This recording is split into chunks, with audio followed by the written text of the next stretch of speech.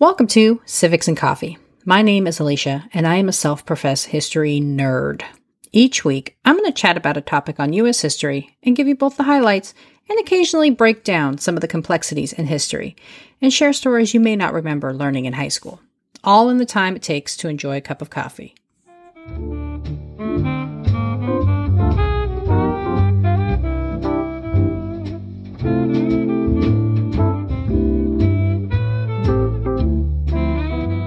Hey there, welcome back. I received a request to cover the topic of Black cemeteries from a longtime listener of the show, Lisa. She sent me a little clip she watched on a news program highlighting efforts to preserve historic Black cemeteries. I watched the clip and was immediately intrigued. I knew I wanted to know more. So this week, I am diving into the history of Black cemeteries. What exactly are they? How did they get established? And why are they struggling to survive? Grab your cup of coffee, peeps. Let's do this. For millennia, human beings throughout the world have incorporated some form of ritual to honor their dead. Whether it is sitting Shiva or holding a wake, people have found ways to memorialize loved ones who have passed away. Studying funeral practices, one can see how cultures throughout history erected tributes to their loved ones through burial. The process of burying the dead has been around since Mesopotamia, where families would place their loved ones in the grounds under or near the home. Memorialization was also common in most burial practices, with descendants inheriting the names of dead patriarchs and matriarchs, and conducting special services to pay respects to those who were journeying in the afterlife. Africa's numerous tribes and kingdoms had as many varied burial practices, but a number of communities shared similarities, such as wrapping their deceased loved ones in cloth or animal skin and burying them in the ground. Some societies also hold a second, larger funeral in the weeks after to celebrate the life of their ancestor. Millions of people have been interred in mausoleums or buried in cemeteries across the globe. In the United States, Black Americans, kidnapped from their native land and viewed as subhuman, had to recreate their own traditions. They were forced to seek out separate property to erect burial sites, prohibited from being laid to rest next to their white counterparts. Over the years, these cemeteries have largely been forgotten by the surrounding communities, prompting historical societies to push for federal protections.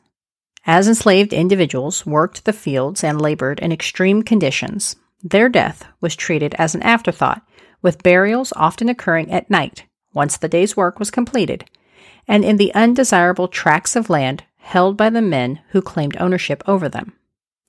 While white laborers were given a semblance of respect, buried in specific, sectioned-off portions of the property, Black enslaved individuals were placed haphazardly throughout the property, often without a headstone or other marker to signify their place of rest. Despite the refusal of the owners to purchase any kind of identifier for the grave, enslaved individuals often used natural elements to highlight the location, using things like yucca plants as at least a temporary marker. And whereas white laborers were provided some protection from the elements with small enclosures or fences, their African counterparts were left to sit in a wide open, unfenced area and as a result were trampled on by the local livestock. In the aftermath of the Civil War during Reconstruction, formerly enslaved individuals were able to participate in society en masse for the first time.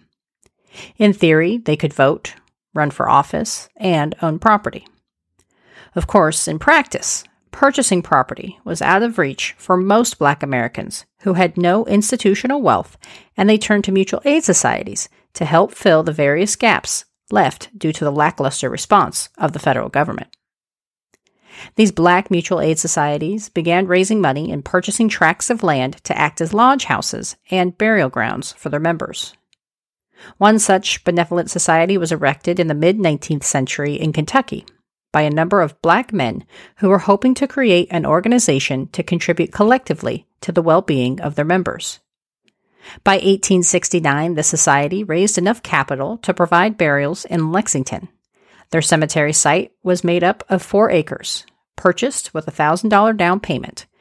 Despite the 10% interest rate, the loan was paid in full in just 2 years. As mentioned before, Black men and women were prohibited from being buried in, quote, white cemeteries. Black burial sites were often limited to potter's fields or segregated or otherwise undesirable tracts of land. Forced to procure separate parcels for burial, these societies helped facilitate the funeral of many community leaders. In Kentucky, they helped arrange the burial for a number of citizens, including founders of a local orphanage for Black children and one of the youngest people to win the Kentucky Derby, James Soup Perkins. Perkins, who was just 15 at the time, rode a horse named Halma in the Derby, winning by 5 lengths in 1895. Black servicemen, known as Buffalo Soldiers, who served in the United States Army after the Civil War and aided the government in their westward expansion, were also buried in the same cemetery, their stories likely lost to history. Unfortunately, the cemetery in Kentucky, like so many others, began to go into disrepair as the members of the Mutual Aid Society started dying. While the cemetery was fairly safe while the society was in existence, without any protections as a national or state park or historic site, maintenance of the grounds became the responsibility of extended family members. The property became overgrown and turned into a dumping ground. Considered abandoned by the city, who failed to recognize the historic significance of the grounds, the cemetery was desecrated and bodies were moved off-site, with headstones being crushed. And once it was designated as abandoned, the city decided to sell off parcels for development and a small park. To move the bodies, the city needed to know just how many individuals were buried. While oral histories put the estimate at over 3,000, official records capped the count at 900. The city hired someone who was paid $1 for every grave uncovered and transported. It ended up costing more than $5,000. As communities expanded, history was lost within the grounds, likely gone forever due to the lack of records or markers. And while the grounds of the deceased are seen by most as hallowed and sacred, Black cemeteries have endured a series of slights and attacks throughout their existence. Ownership of property did not provide guaranteed protection. As towns and cities expanded and areas became ever more populated, local residents, usually white residents, pushed for their closures to make room for other developments. A Black cemetery located in Barton Heights, a previously unseemly area just north of Richmond, Virginia, was forced to close after residents petitioned Virginia's General Assembly to shutter the gates due to the area becoming a nuisance and a, quote, health hazard, end quote.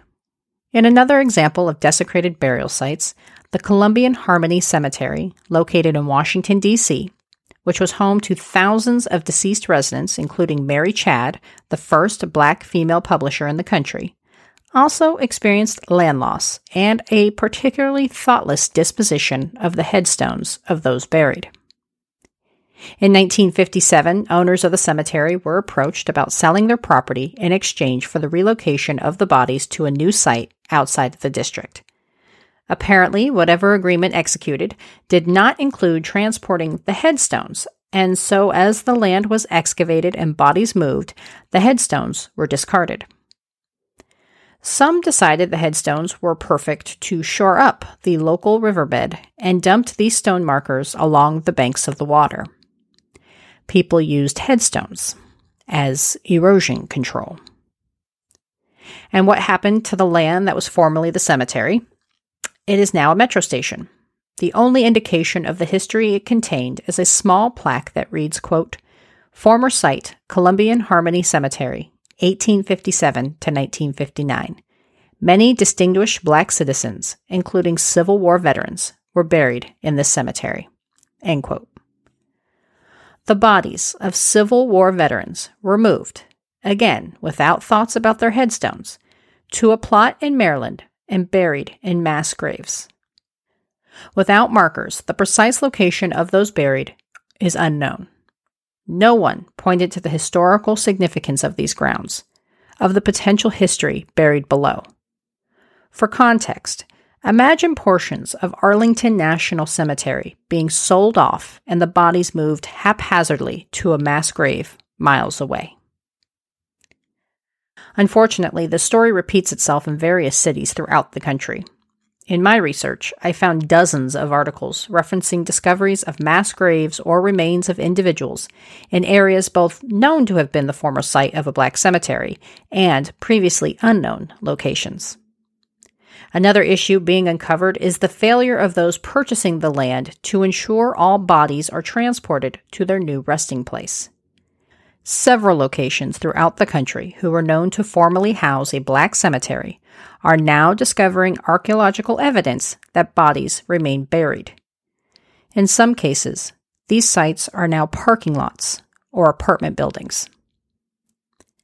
So what about sites that maintained their ownership and did not lose plots due to urban development? Unfortunately, the individual graves in these sites were no safer. As the study of medicine evolved to include dissections in the late 18th and early 19th century, the desire for cadavers reached a premium. This demand for corpses led to grave robbing and consisted of predominantly black bodies. Grave robbing was so prevalent that families had to employ creative measures to blunt potential robbers' efforts, such as buying iron cages or standing guard until the body had a chance to decay enough to where it no longer held interest to medical schools. It was common, even expected, to use the bodies of deceased black individuals to conduct anatomical dissections and research. Starting with slave owners who saw the humans they held in bondage as their property, dozens of deceased slaves were donated or sold to medical schools around the country.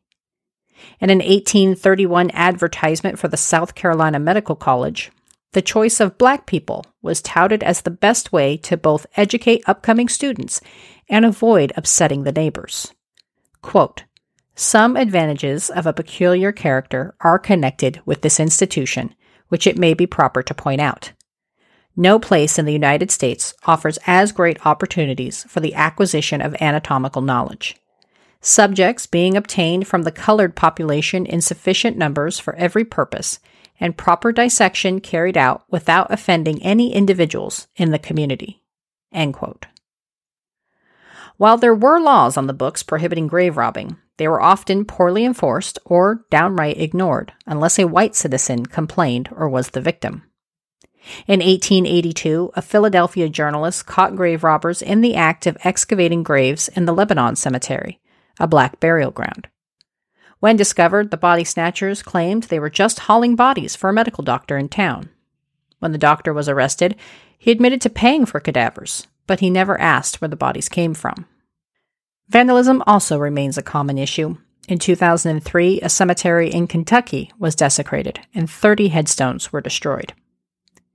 The ongoing disregard and failure to protect these historic sites is seen by some as the continued erasure and dehumanization of Black Americans. As a result, historians and historical societies have called for federal recognition and protection.